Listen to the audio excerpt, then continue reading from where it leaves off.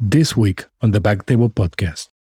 Seriously think about where the future of healthcare is going, where what we were doing 10 years ago fits in with what this whole direct-to-consumer space is going.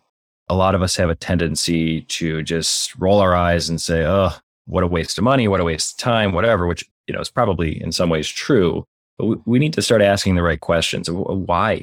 Why are people going those routes? Why are they going to the direct-to-consumer platforms? I think a lot of it, like I alluded to, is insurance related, cost related, but I think a lot of it can be just failure of the way that we're delivering care to our patients.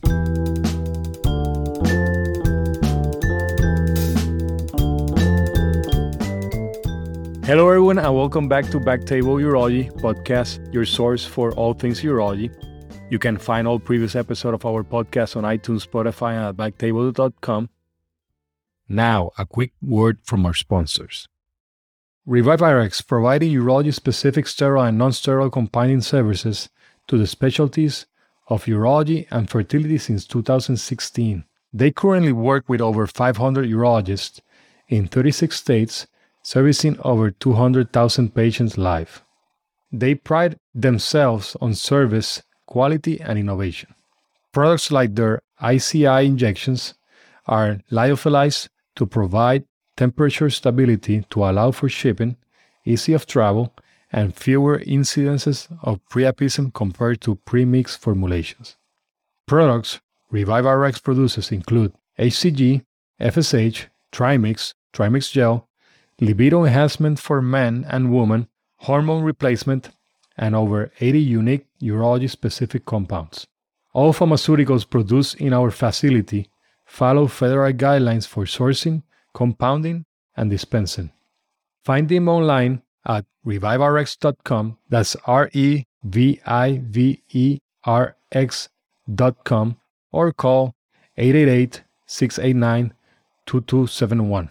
Orders may be faxed to 888-689-1620 or sent electronically to ReviveRx Houston. Now, back to the show. This is Jose Oche Silva as your host this week. We are happy to have as guest Dr. Peter Baich. Dr. Baich did his urology residency at Loyola University Medical Center in Chicago, then did a fellowship in andrology and male genital reconstruction surgery at Rush University Medical Center, also in Chicago. He is an associate editor of urology in the Gold Journal and an editor for Journals of Sexual Medicine.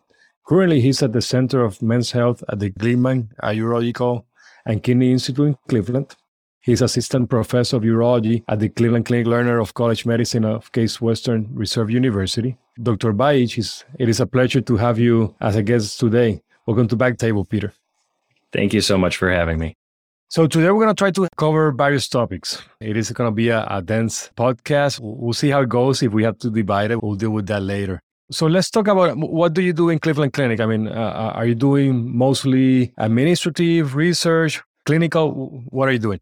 So the primary focus of my practice is clinical medicine. I see men's health primarily. So erectile dysfunction, Peyronie's disease, and BPH probably make up about 75% of my practice at least. My specific focus is complex Peyronie's surgery and complex penile prosthesis. The rest of my time I spend doing research.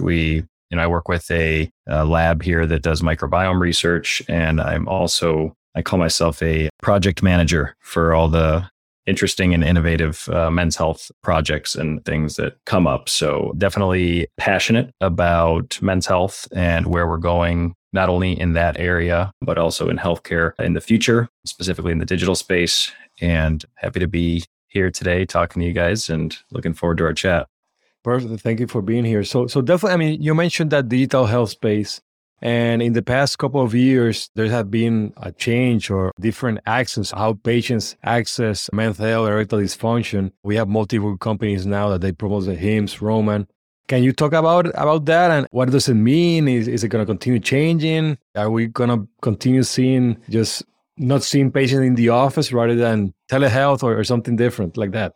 Yeah, I mean, I think there are a lot of different areas where we have seen a failure of our current health system to meet the needs of our patients, or at least the desires of our patients. And I think that direct to consumer digital health is just one area where there was a void that became filled by something that was outside of traditional healthcare. And I think other things are, like the men's health centers and, popping up in every city. And that's been going on for a long time. But I think specifically the digital health space, it's appealing to a lot of guys because there is more anonymity.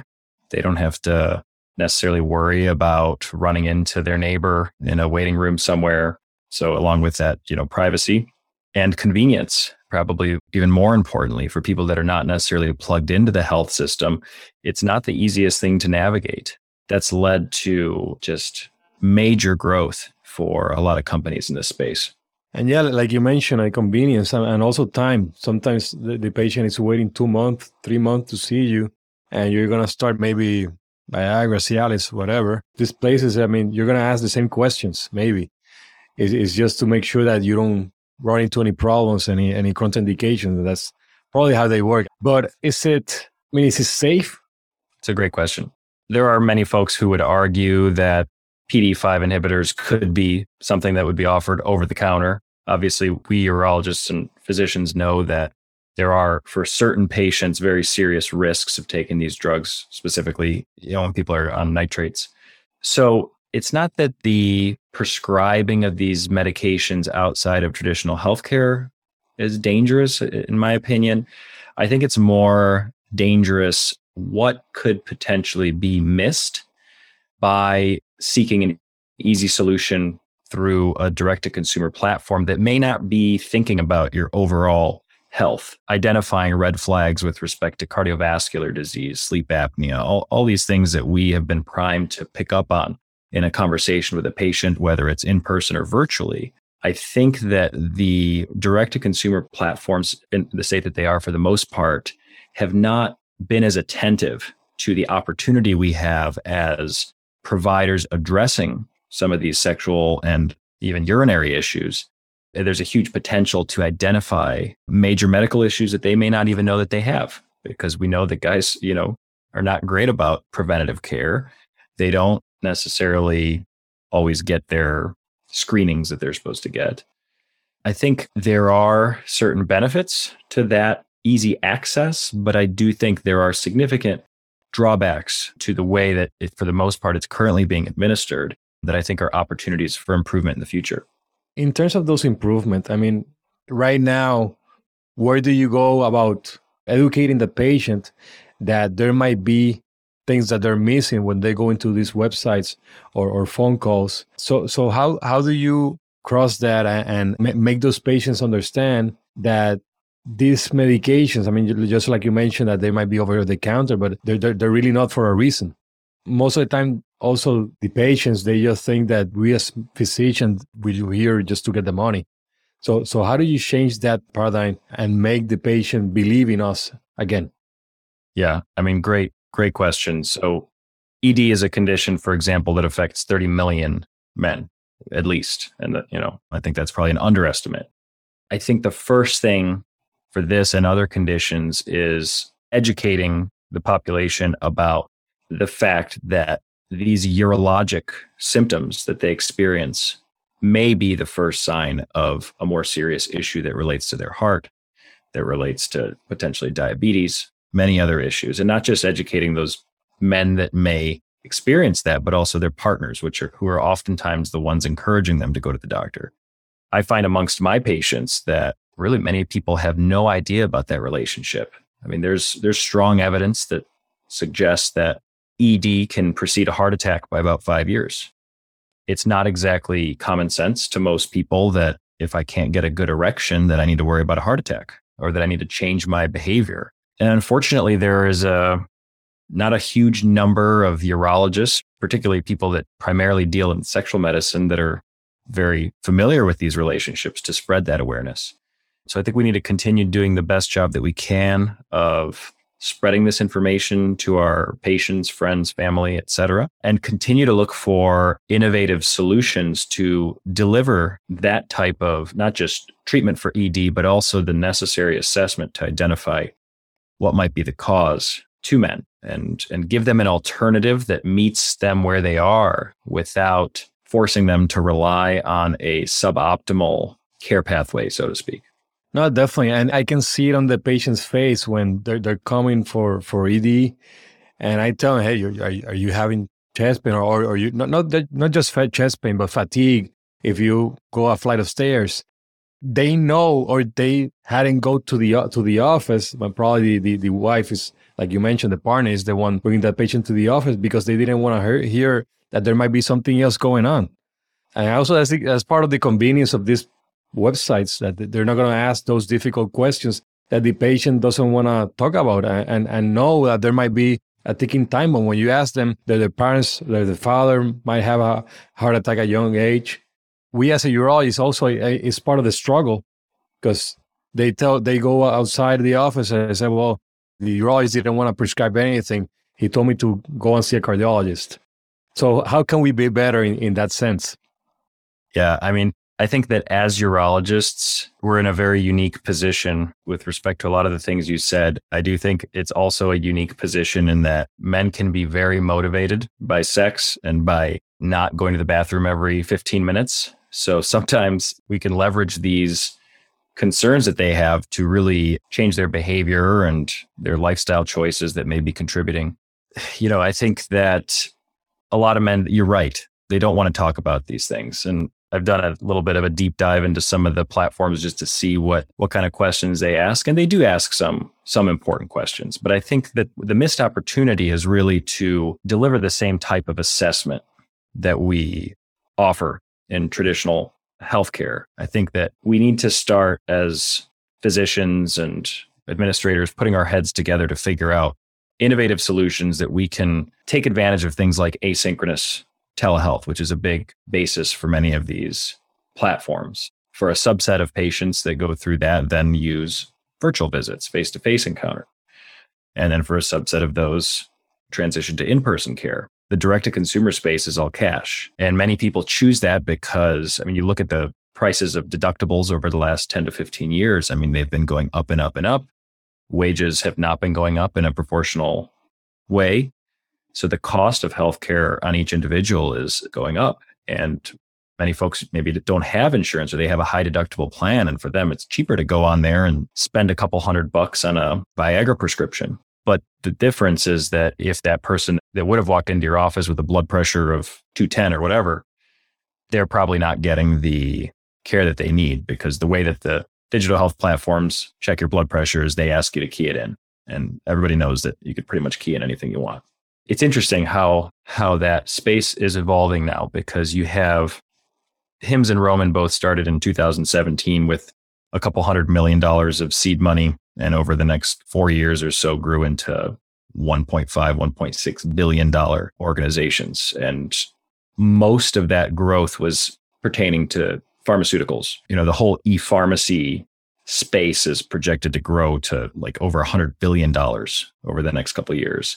So it's a massive market. And it's interesting now to see how some of the disruptors into that market, like Mark Cuban's new pharmacy, are starting to change that landscape a little bit. You see now that you can get 90 tablets of full strength Viagra through his pharmacy for like $12.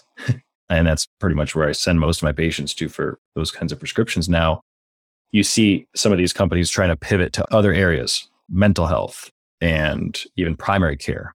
I think there's an effort to try to do some integration, but I think we as, healthcare systems and hospitals just haven't really seemed to make much of an effort to get to the table and try to reach those patients that we're not otherwise getting to. Me personally, I wasn't doing telehealth visits, for example. It wasn't until the pandemic that we started doing telehealth, and now it's part of the office. Even though, I'm employed by the hospital, even though I feel that sometimes they're pushing people in the office rather than virtuals. There's no way of me proving it, but that's the sensation or the feeling that I get, because it pays more to the system. It pays more to have a patient in the office rather than the virtual, at least in paper. Maybe if you break it down, maybe you can see more patients virtually. Who knows? But you got these forces pushing patients into the door like a conveyor belt. And sometimes the patient feels like that, and that's why they want to do something else. So that definitely, I mean, like you mentioned, the direct to consumer, I mean, is here and is here to stay. And we miss, I think, just like most of the time what happens, we miss to be part of the players or be bigger in this field rather than just sitting around looking at it from a distance. Do you see a lot of patients that went to Roman or Hims and then they go see you? I see a fair number. I think that really there's different populations, right, of men that have these conditions. I think that the direct-to-consumer platforms are particularly appealing to younger guys who are maybe either experiencing ED for the first time, or they're even just looking for, maybe they don't need anything, but they're just looking to get closer to how they were when they were 18 years old or whatever. Most of those guys are probably not coming into the urologist's office at a major, academic center. But what I do see a lot of, which is it's a similar, I think, concept in that it's a different type of marketing in healthcare. What I do see the most commonly is guys that go to the direct-to-consumer men's health clinics that advertise on TV and radio. And when I was in Chicago, there were a bunch of them there. Now I'm in Cleveland, they're everywhere. A lot of guys go to those places before coming in and almost universally express frustration with their experience and their outcomes relative to what they were promised. So that's I think a huge other area also in marketed in a direct-to-consumer fashion that I think, I'm not sure what the solution is, but I think a lot of men have regret relating to pursuing that type of men's healthcare. Yeah, most of the time they mention that the first visit, they saw a great erection. And then after $5,000, they didn't see anything else. Yeah, we call that placebo effect probably sometimes. Yeah. And I see patients that they get Peyronie's just after one shot in these clinics. I mean, it might have happened anyways, but... Yeah, I think the big ones, at least the big ones here are like they're not even doing shockwave therapy. It's radio wave therapy, which is proven in multiple studies to really not do anything. Oftentimes falsely marketed as shockwave. That's, I think, the biggest thing that I've seen in our local market here. I mean, there's also the testosterone shops. There's the intracavernosal injection shops. Yeah, those are here in Orlando. Those are the ones that I see the most. There are some places that are doing some sort of wave therapy. I'm not sure if shockwave or radio, but I'm not seeing that many of those. I was first receiving all this Him propaganda and I said, I wasn't looking for anything or anything like that. But then suddenly I started seeing, is there like a radio wave that you can do it at home or something like that? Yeah, exactly. Because that happened like almost like 2 weeks ago. I started seeing those pop up in my Facebook account. Not sure. Yeah, I mean, I get a lot of questions in my practice about this stuff. And, I think there are urologists out there who poo-poo any kind of regenerative therapy like shockwave, PRP, et cetera, because there is not sufficient evidence to really recommend it in the way that we recommend PDE5 inhibitors. My approach to this has really been to have an individualized conversation with every patient about what we do know and what we don't know about these treatments. I think that for the appropriately counseled patient, probably of all those options, shockwave therapy probably has the most evidence, although it's all short-term, small studies, and every single one uses a different device with different, settings. But that probably has the most suggestion that it probably does something. The biggest problem is we don't know the best way to use it and the best way to identify the optimal patients and how long the benefit might be. And because there's no level 1 evidence to support it, insurance doesn't cover it. So it ends up being a sizable out-of-pocket cost for the patient. In my opinion, if you lay it all out for them, they're adults, they can make an educated decision. And if they've, a lot of these guys, maybe they have a great initial response to a PDE5 inhibitor, but they just lose it too quickly and they don't have premature ejaculation. And they're just looking for something to boost them up a little bit, and they don't have any poorly controlled comorbidities or no history of radiation or anything like that. Those are the guys I think probably would have some benefit. I just don't know to what degree and for how long. So I offer it to those guys. But I think places that are telling every single person that walks in the door that they will be fixed, that should be a major red flag, whatever it is that they're offering. Are you guys doing shockwave in Cleveland? Yeah, we've been doing shockwave for a number of years, and that practice has kind of evolved. I think that I spend a lot more time talking people out of it them into it. And many of the guys that come in for a shockwave evaluation are like post-prostatectomy or radiation and already failed injections. And that's not even a conversation. But I think for guys that have mild ED, who, let's say the young guy who is extremely responsive to a PD5 inhibitor, but does not like the side effects. I mean, that's like, I think, an optimal candidate unless there's some other reversible cause. So my rationale for offering that is that if I don't, they're going to go across the street to the place that's not going to do the H&P, that is going to identify those serious issues, that's not going to counsel them on the comprehensive list of available treatment options. And I have very realistic discussions with these patients about the limitations of the evidence. A lot of guys, they don't mind paying for shockwave and seeing if it works before they commit to a penile implant, for example. I by no means encourage them to go that way, but they're adults. They can make their own decision. I think it's our job as physicians, as urologists, to use all that we've learned in our training to give people the necessary information to make their own decisions, right? And I think that what we see in the direct-to-consumer space is they're not being given all of the information about how these symptoms may relate to their overall, particularly cardiovascular health. And they're not given the opportunity to have earlier screening and correction of those issues before it evolves into something more serious down the road. And just out of curiosity, I mean, most of the patients going to shockwave, are they referred by general urologist versus a mental health specialist? That usually the trend. I think I don't want to put you in the spot or anything like that, but no, it's okay. It's okay. No, I mean, by no means are there like a massive number of these guys. I don't want to give the impression that we're doing a ton of this. So it's not like a clinic that you have. No, it's just maybe like one time per clinic. It's not like a lot of these other places where it's 50 patients a day or whatever. As far as where those patients come from, I mean, it's really a wide variety. Some people just heard that their friend had it with us and they're like, oh man, I went to that place for the initial conversation. They told me it was going to be like $8,000 and it just felt creepy, and I wanted to come and learn about it from another place. And then, when we talk about it, I always explain to them the difference between radial wave, shockwave, the difference in evidence supporting the two, which for radial wave, there is no evidence supporting it. And, it ends up being a fraction of the cost for a superior treatment, recognizing that there are limitations to what we know about it. But anyhow, so some people just heard about it, they come in, some people get referred by another urologist, some people get referred by their primary care. I mean, I'm in a very unique and huge system where we have subspecialists for everything and a huge primary care network. So most of our referrals are internal in the system, but we do get a fair number of people coming from the outside seeking this specifically. Like I said, some of them are definitely not a candidate for it. And how do you compete? I mean, even though you're in Cleveland Clinic, how do you compete in terms of marketing? You have the guys driving in the car, he listens to the sports radio, and he's just hearing about shockwave or any type of wave therapy. He's hearing about HIMS and all that is easy, that is safe. And how do you go against that marketing? I mean, you don't hear Dr. Bajic on the radio every day. It's difficult, right? Yeah, I mean, I think the goal is not to compete, right? The goal is to innovate and figure out how to do things in a better way that reaches more people and takes better care of them. And I think that's really where most of the work is to do. Obviously, we're all busy. There's not that many urologists.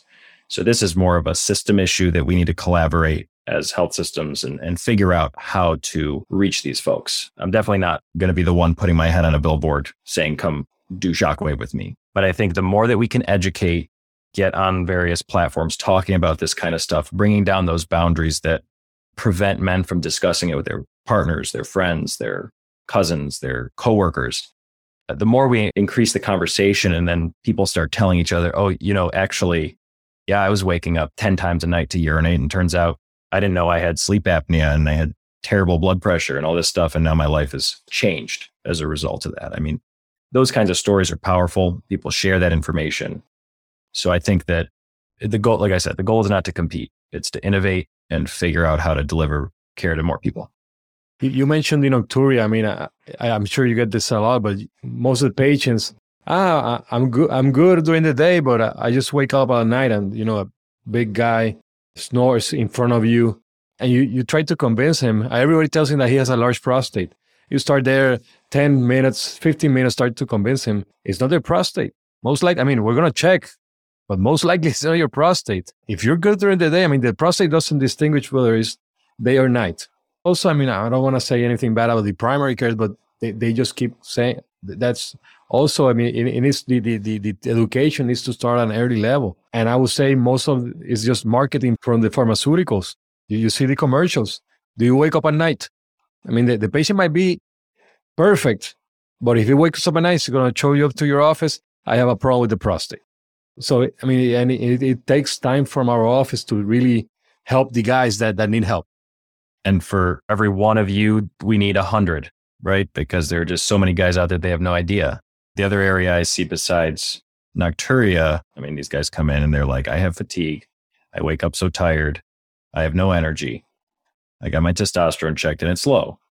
And there was a nice paper that came up, I think a year and a half ago from a couple of my partners that showed that for men that are on testosterone and start having, let's say, like a high hematocrit complication of testosterone, if you do sleep studies on those guys, a high percentage of them have undiagnosed sleep apnea.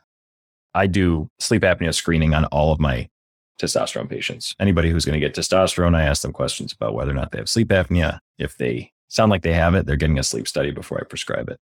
Now, some of those guys probably say, screw this guy. I'm just going to go to the shop across the street and get testosterone. And I can't fix that overnight. But I think through advocacy, through, working on a local level, my hope is that over time, urologists and those around us can try to help prevent those patients who are being harmed by those clinics. I mean, I see these just crazy regimens that guys come in on and they're paying thousands of dollars. It's like their testosterone is like 3,000. It's just like what is even going on? And there's just so many games that they play. You give them too much testosterone to drive the estrogen level up. And then you say, oh, testicles are shrinking. You got to do the HCG, and if you don't do that all, you're not going to be a man enough. I mean, it's crazy. I don't know the solution, but hopefully somebody will figure it out. And do you think the AUA should have a bigger role in terms of education? Because I know they do a lot of education. I receive some in the office and I put it in the waiting area, but I don't see any more. Definitely it's difficult to compare to the companies that are specifically targeting these patients. But I think the AUA might start trying to get into rhythm. And it's tough because the hardest thing is to figure out what types of efforts are going to be the most impactful, right? And there's only so many urologists. There's only so many of us who participate in advocacy. Thankfully, to my former chair, Chris Gonzalez, I got involved with the AUA's Advocacy Summit as a resident, and I've been going every year since. I'm a member of the AUA State Advocacy Committee. There are so many priority items that we work towards, and it's impossible to address them all. But I do expect in the future that there will be an increasing attention towards protecting our patients from these types of places because they're everywhere. And it's not new. I mean, these places have been around a long time. But the other thing is that relative to other groups of physicians and other advocacy groups, I mean, we're a relatively small group. There's just not a lot of urologists. I mean, it's a long training, 5 to 6 years. It's extremely competitive. The number of residency spots has been pretty tightly regulated over many years. So there's only so much funding we can raise for advocacy efforts. And, with all the different things going on in the world, it's hard focusing on a topic like this. And you mentioned about the workforce shortage. I mean, is it going to be a time where you go into residency, maybe do 1 year of general urology, and then go straight into a specific field, men's health? And this is a very interesting question that we've spent a lot of time thinking about and discussing, and I'm not sure what the best solution is.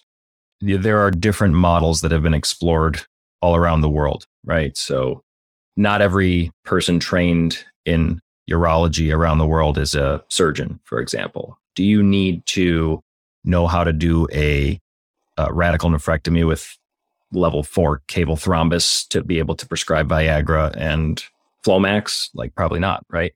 Obviously, it's very important to have a comprehensive education, but the question is there a role for something in between, let's say, primary care and urology that maybe doesn't do surgery?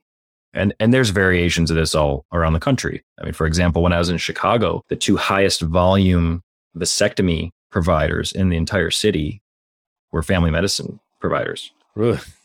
I'm pretty sure. Okay. So we could argue all day and night about the pluses and minuses of that and whether it's right. And I don't disagree with any specific opinion, but I do see that there is a huge need in this space, that our patients wait a really long time, that there is a massive shortage, particularly in the more rural areas. I mean, I still get like 5 emails a day to come work in this small town. Well, this is what we'll pay you. This is what kind of robot we have, et cetera, et cetera. I mean, places are really struggling. And I think a lot of hospitals lose accreditation for not having providers. So there are 2 training programs in the US for what can be, I guess, called medical urology, which is a fellowship training program for graduates of either internal medicine or family medicine to learn primarily office-based and even hospital-based urology. There's one on the West Coast in Utah. There's one on the East Coast. And I think only time will tell what the role of these providers are. I mean, we've been doing this in urology now for a while with APPs, right? You bring them on. They oftentimes have no experience whatsoever.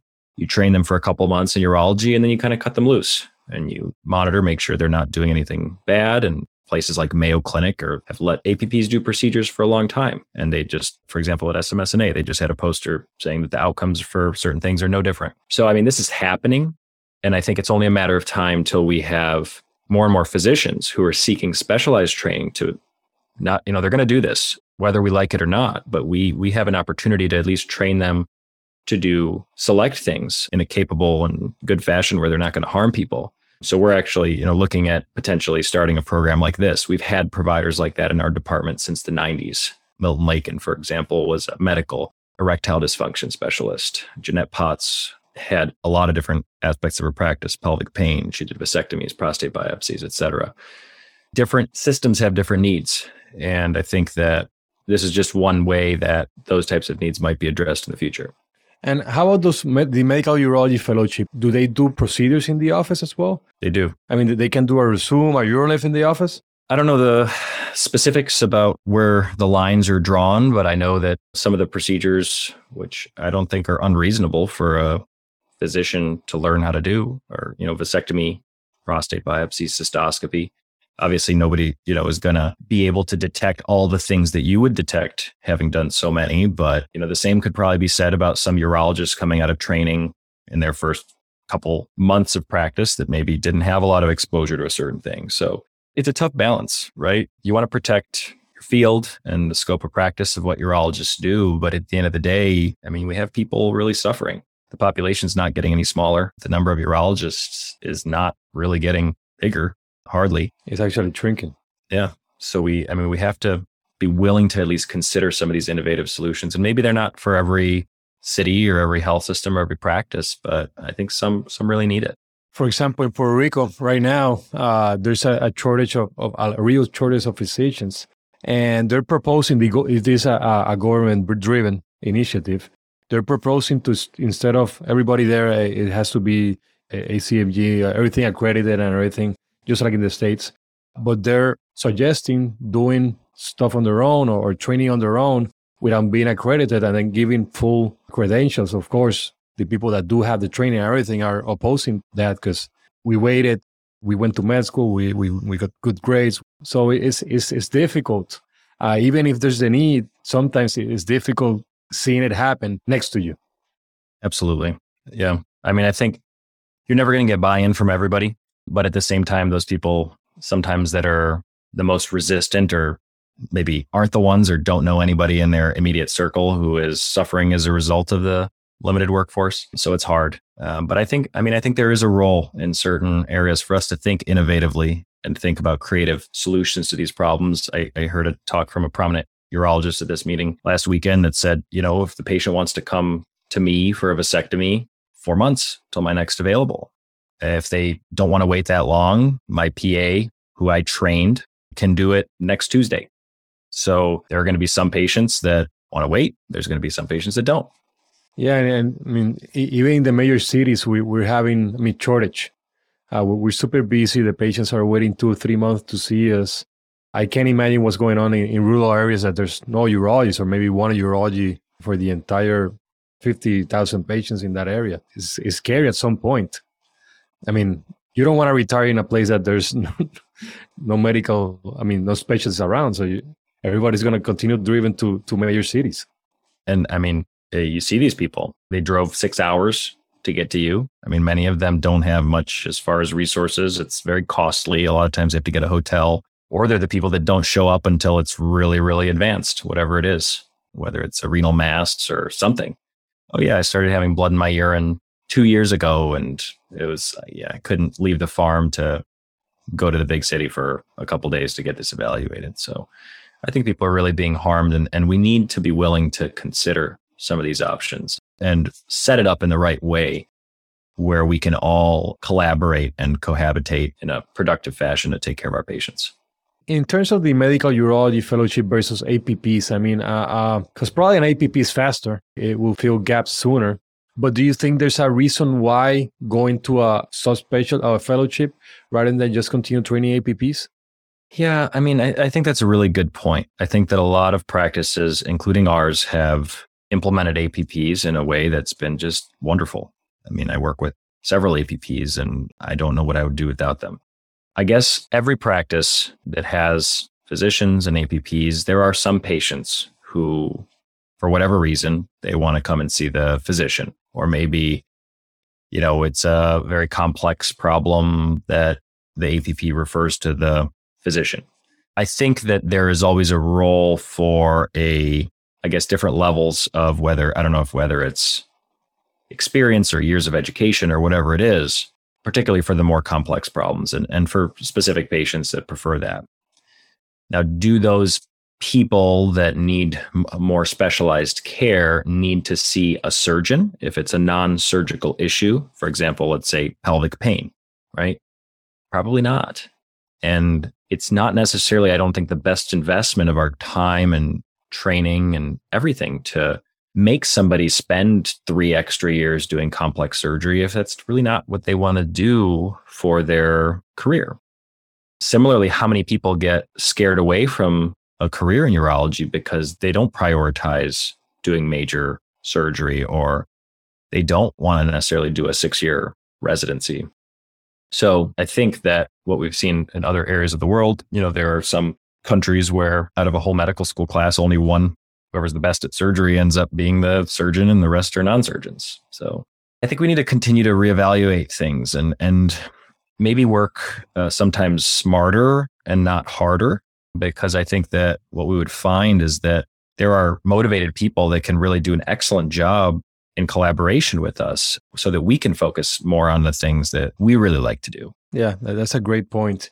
And just, you mentioned other countries. I mean, most other countries, you go straight from high school or the equivalent of high school into med school. You don't go to a college. Maybe we'll have to change at some point. Maybe it's not lucrative for some people. So who knows? So Peter, I mean, we cover a bunch of topics. Anything else you want to add?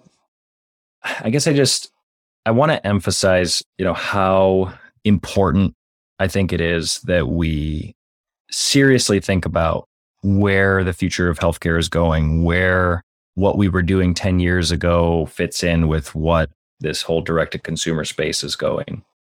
I think that a lot of us have a tendency to just roll our eyes and say, oh, what a waste of money, what a waste of time, whatever, which, is probably in some ways true.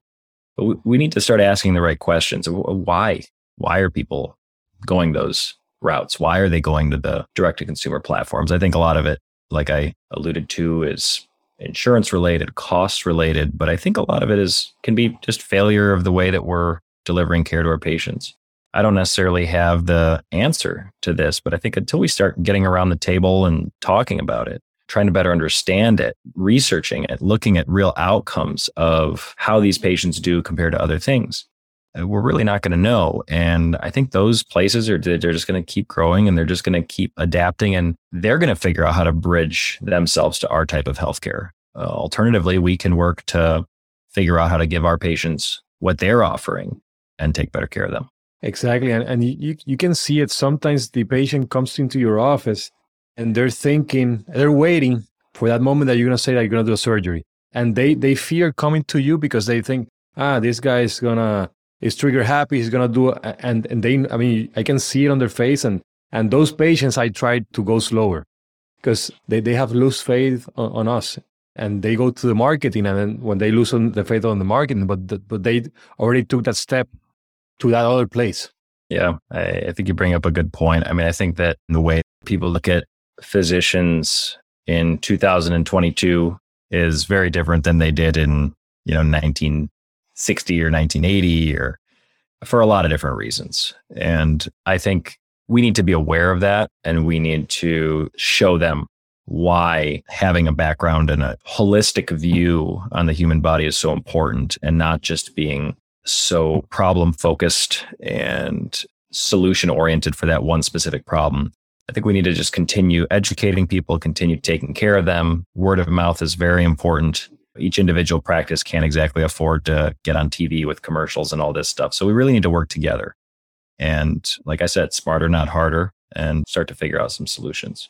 I like what you said about holistic. Unfortunately, I'm not talking about urology. Usually the patients that I see, they're not talking, they have something to say about other physicians in general, and just taking time to listen to them. Even if it's the back pain or whatever else, they just want somebody to listen and for you to know the whole story. Even if at the end of the day, it really didn't matter for what you were doing, but they like that sense that you care about what's going the entire person. In addition to that, we have to also keep in mind the mental health component and how these issues and complaints, that guys come to a urologist's office with can really be devastating. We need to be willing to acknowledge those impacts and work with mental health providers and refer patients, because that aspect is so important. And I think particularly men shy away oftentimes from bringing up that conversation. I can't tell you how many guys have kind of almost broken down. They need the opportunity to talk about what's going on, to be heard, to share how it's affecting their life. So Peter, thank you for being in Back Table. For you listeners, Dr. Bajic talk about he likes doing the complex penile implants, complex Peyronie. So just shoot an email to him and he will gladly see those patients, right? Exactly. Thanks so much for having me on. And this is really great.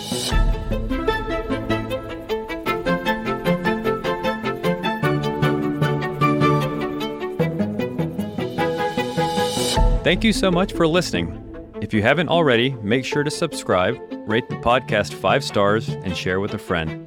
If you have any questions or comments, DM us at _backtable on Instagram, LinkedIn, or Twitter. Backtable is hosted by Aditya Bagrodia and Jose Silva. Our audio team lead is Kieran Gannon, with support from Caleb Hodson, Josh McWhirter, and Ness Smith-Savadoff. Design and digital marketing led by Brian Schmitz, with support from Ishad Sangwan and Vedavi Patwardhan. Social media and PR by Chi Ding. Thanks again for listening, and see you next week.